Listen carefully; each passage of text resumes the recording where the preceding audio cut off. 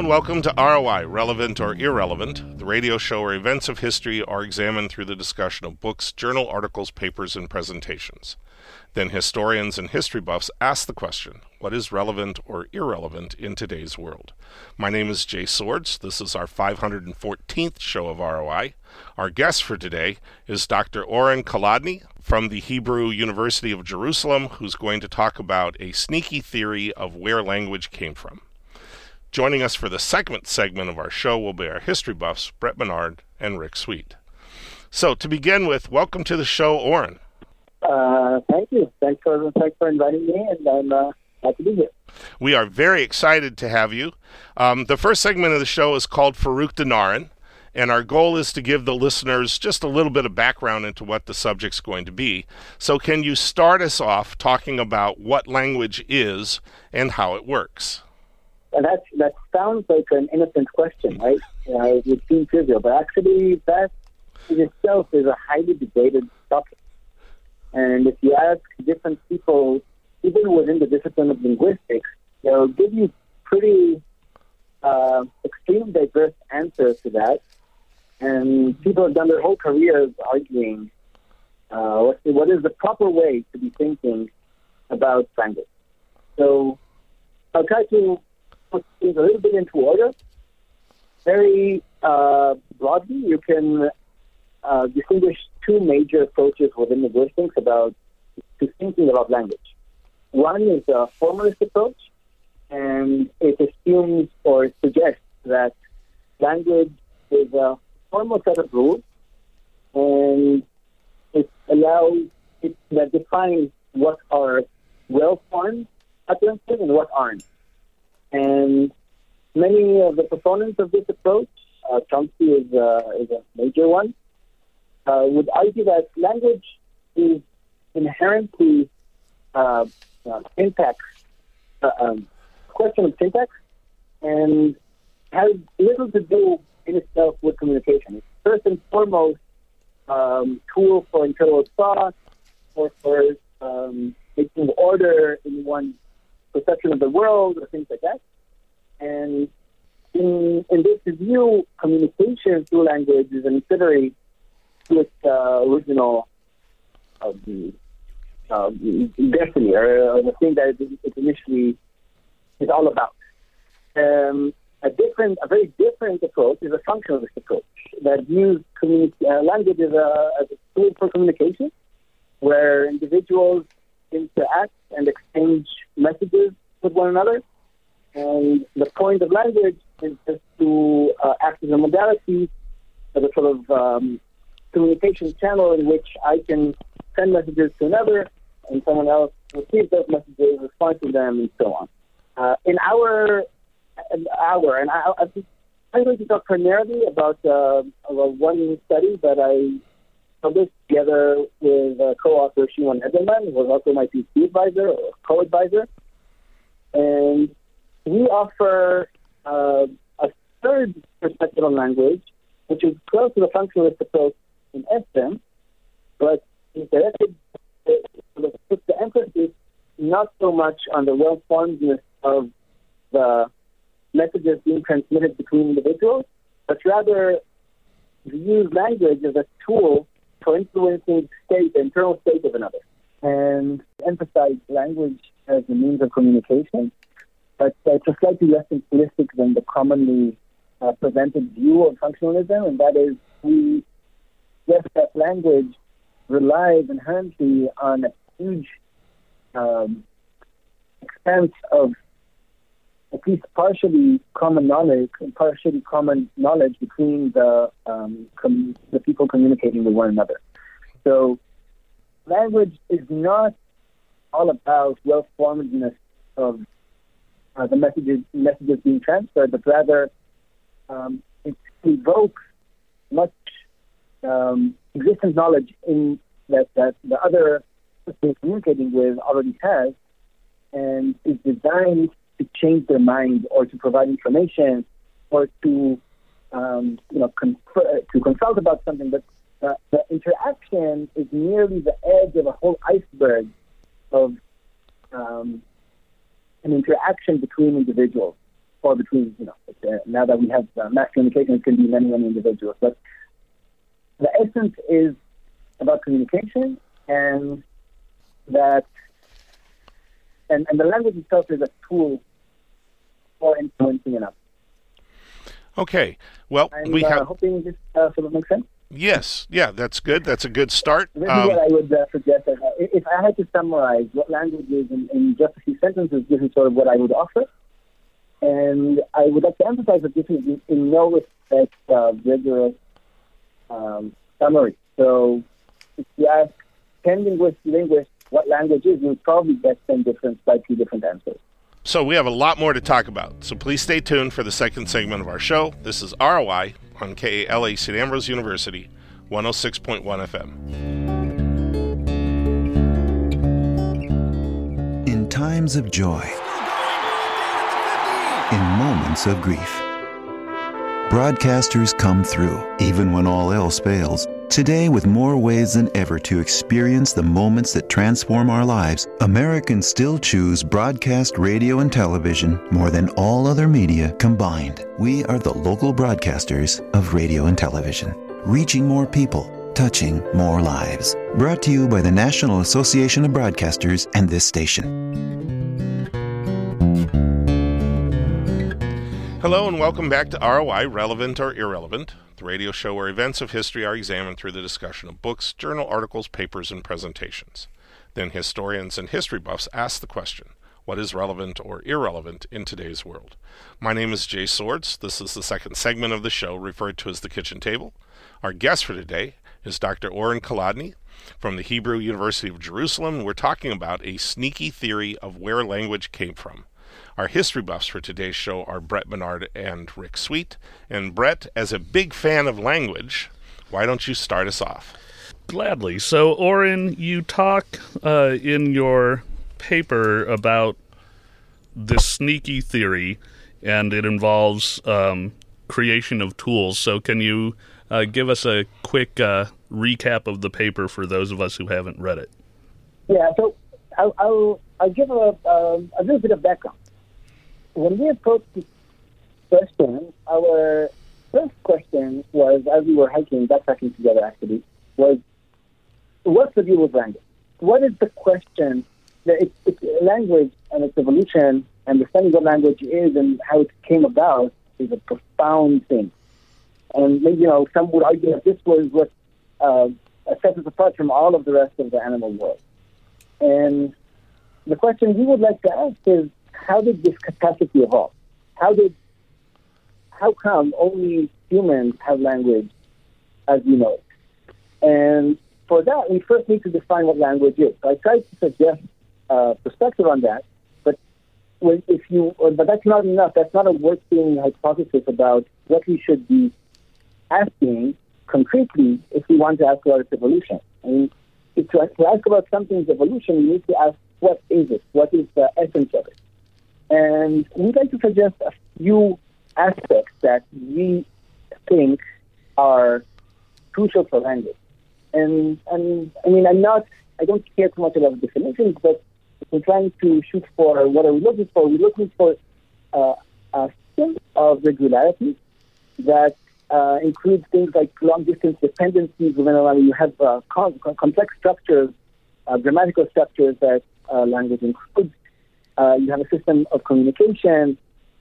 You have something that is inherently hierarchical and structured with importance to sequence, is particularly interesting when you compare it and you contrast it to what animals have in communication. Most animal communication systems don't have particular importance to order, to sequential order in utterances. So, for example, a dog can growl and then bark and then growl again, and the meaning would be pretty much the same as two growls and a bark in any other order. So the sequential order and processing of order, both in the production and the interpretation of language, seems like a key aspect of it. And sort of armed with this idea of what language is, we can then go and ask questions about, okay, how could it have evolved?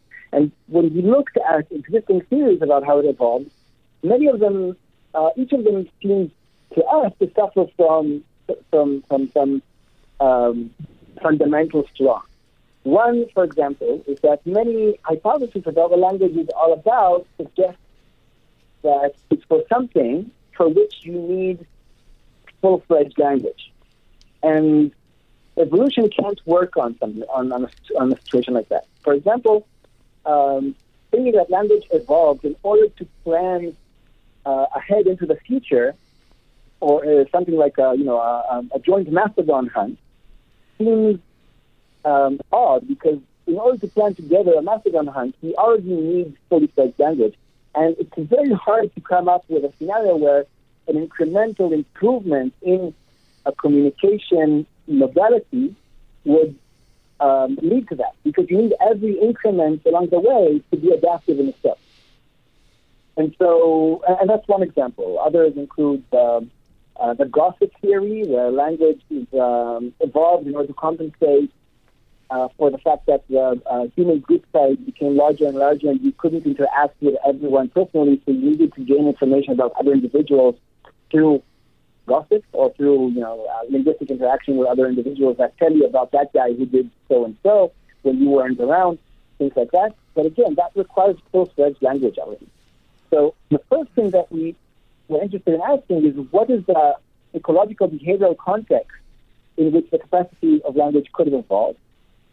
And we could highlight characteristics of that context. So it needs to be, for example, a scenario where so first of all, incremental improvement, it needs to start from scratch, from a communication mode that doesn't have these essentials of language. It needs to be a scenario where every incremental improvement along the way provides some fitness benefit. It has to be a scenario where fitness is involved. So you need to really gain an advantage from being able to communicate properly with another for natural selection to operate on something like this. And because sort of language is cheap, right? You can easily cheat in language. You can say whatever you want, and there's no inherent honesty mechanism. And so the most likely setting in which language might evolve would have been one in which the interests of the communicators are aligned with one another. And one such situation is the communication among kin. So if I'm communicating with my son, my fitness is in fact, represented by my son and his or her success in giving rise to future offspring. And so our evolutionary interests are completely aligned, and this is the kind of setting that we would be looking for. And finally, the last characteristic that we highlighted for the evolution of language would be one in which the open-endedness and infinite productivity of language is a particular use. So I would argue that if I have some evolutionary challenge about which we might want to communicate, but which is fairly constant, then a closed set of utterances might be enough to accommodate that kind of communication. But if I have something like culture, which evolves super fast on evolutionary timescales or on, geological timescales, then I need some means of communication about it that is itself flexible and open-ended enough to accommodate ongoing changes. And I'd argue that language is that kind of thing. And so that sort of directed us towards cultural context in which language could evolve. And finally, what we suggested is that the perhaps most crucial or key element in language is its structure. Is the fact that it's sequential and hierarchically ordered, and that seems to be key because that doesn't occur in most other animals' communication systems. There are some outliers, for example, birdsong. We can discuss them separately if you like, but that seems crucial. And so what we suggested that language could have evolved in the context in which sequential processing of information was necessary and fitness was highly involved. And we suggest that the instruction of tool production is such a setting. Okay, Rick. That was a very long answer. It's okay. It was a very clear answer. Yes, very good. Oren, I'd like to sort of like put a flagpole out on evolution. You mentioned that language has structure and it's sequential and it plans in the future. Do you have a theory or some evidence as when the first hominoid-type spoken language was a reality? The timing in which language evolved is a hard question to answer. I try to suggest to offer some insights about it. So first of all, in the past, people linked language to specific morphological features. And one of the motivations for doing that is that morphological features have some, or we might be able to infer something about when they arose. So, for example, if you want to delineate people wanted to delineate where in the brain is the language module. And one answer was Broca's area. And Broca's area is definitely necessary for language and there's a key role in it. But the more we learn about how the brain works, and particularly how language is processed and produced, it seems that many, many regions in the brain are involved, and it's not something that we can localize to a single location within the brain. And so a suggestion that a single, if it were true that Broca's area is the language apparatus, then we could look at depressions in skulls, in archaeological remains, or in fossilized skeletons, and ask when did they appear. But that's not the case anyway. So from what we know about brains today, so that approach doesn't work. Another highlighted the importance of the vocal apparatus, which again we might be able to learn about from studying the evolution of genes. But again, since we know that language can easily operate on a different modality, such as gestures, and sign language is a fully fledged language and works just as well, that again is not the right way to go. Another approach has been that we try to infer and argue that symbolic thought requires language. So that, I don't know. I'm still, I'm agnostic about whether that approach holds or not, but you could argue that once we start finding in the archaeological record material artifacts that suggest symbolic thought, maybe that is tethered to linguistic development.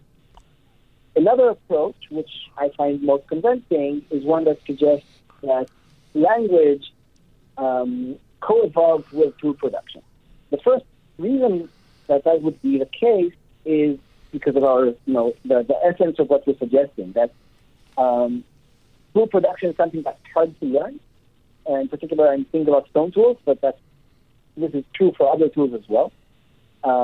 It requires a lot of practice, and in stone production, it's super hard to reach high-quality results without instruction. And so this is a setting in which, if this had important business consequences, people would communicate about quite a bit.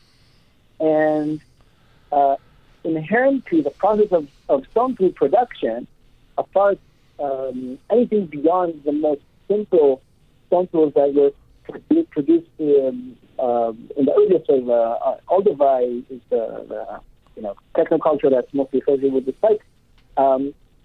It's a process of production that requires sequential thought, and as you proceed to later periods through the Middle Paleolithic, you reach tools that require understanding of hierarchies and setting of sub-goals.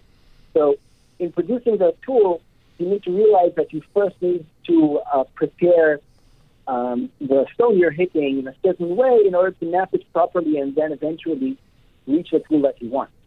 And people have argued, and I find that quite convincing, that that kind of hierarchical and sequential thought process and planning process would have or could have evolved in parallel to the evolution of language, which shares those features, and now we know also shares many of the brain regions that are activated. So when you produce a complex stone tool, you utilize many of the neural circuits in the brain that you utilize when you're producing a hard to produce and process sentence or paragraph. from that, you can start deriving, okay, so can we set boundaries in time to when language evolved? It's probably within the recent million years. It must be older than 100,000 years. Probably total language can be localized to somewhere near 1 or 1.5 million years ago, and then fully fledged language should is likely to have emerged, judging from the complexity of modern human and Neanderthal cultures, approximately in the common ancestor of these two species or populations, depending on how you want to view them, which would place it somewhere approximately 500,000 years ago. Okay. You might now ask, why do I think Neanderthals had language, right? Sure. That's a logical question. Part of my reasoning about how I localize when language evolved relies on the fact that our most recent ancestor that was common to Neanderthals lived sometime between 400 and 600 years ago, so approximately 500,000 years ago. And the reason I believe Neanderthals had language that's at least qualitatively similar to modern human language is that in the time frame where the two species overlapped, for example, in the Levant, in the Middle East, approximately between 100,000 years ago and 50,000 years ago, the material culture that they left behind is pretty much the same. So if I find a new archaeological site here in Israel, and I go there and carry out an archaeological dig and collect 5,000 pieces of stone, of napped stone tools from that site, and bring it to Professor Ella Hover's, one of the leading archaeologists of this period in this region, she won't be able to tell whether this assemblage was produced by moderns or Neanderthals. The moderns being our lineage and Neanderthals being the sort of sibling species or sibling competing lineage, whichever way you want to view them. Suggesting to me that in this time period, they had similar cognitive capacities. And these cognitive capacities suggest, according to the material culture, something that's quite complex and includes, among others, those features that I described earlier of hierarchical structure and planning and pretty complex construction of things like producing a tool that is then tethered to a shaft of wood using material that you don't just find in an environment, but rather you need to prepare yourself. Glue that you have to produce from various elements in environment and go through a whole process of making it and turning it into effective glue. All right. Well, when we come back, we're going to wrap things up, so please stay tuned. This is ROI on KALA St. Ambrose University, 106.1 FM. You're listening to Relevant or Irrelevant.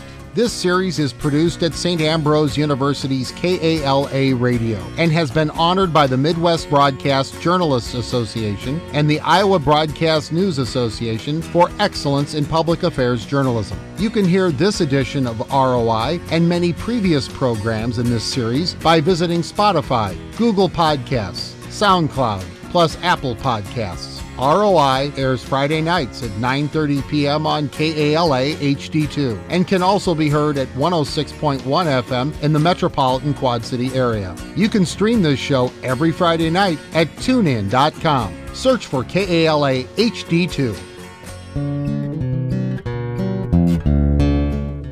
This concludes our 514th show of ROI, Relevant or Irrelevant.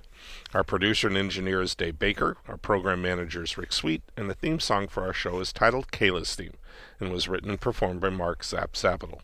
My name is Jay Swords. We'd like to thank our guest, Dr. Oren Kolodny from the Hebrew University of Jerusalem. We've been talking about a sneaky theory of where language came from. Our history buffs for today's show were Brett Monnard and Rick Sweet. This is ROI, Relevant or Irrelevant, on KALA. The views expressed on this show are not necessarily those of St. Ambrose University or KALA. We would like to wish all of our listeners the great Pasutu proverb, Hotza Pula Nala, peace, reign, and prosperity. And remember, historians are horrible fortune tellers. Good night.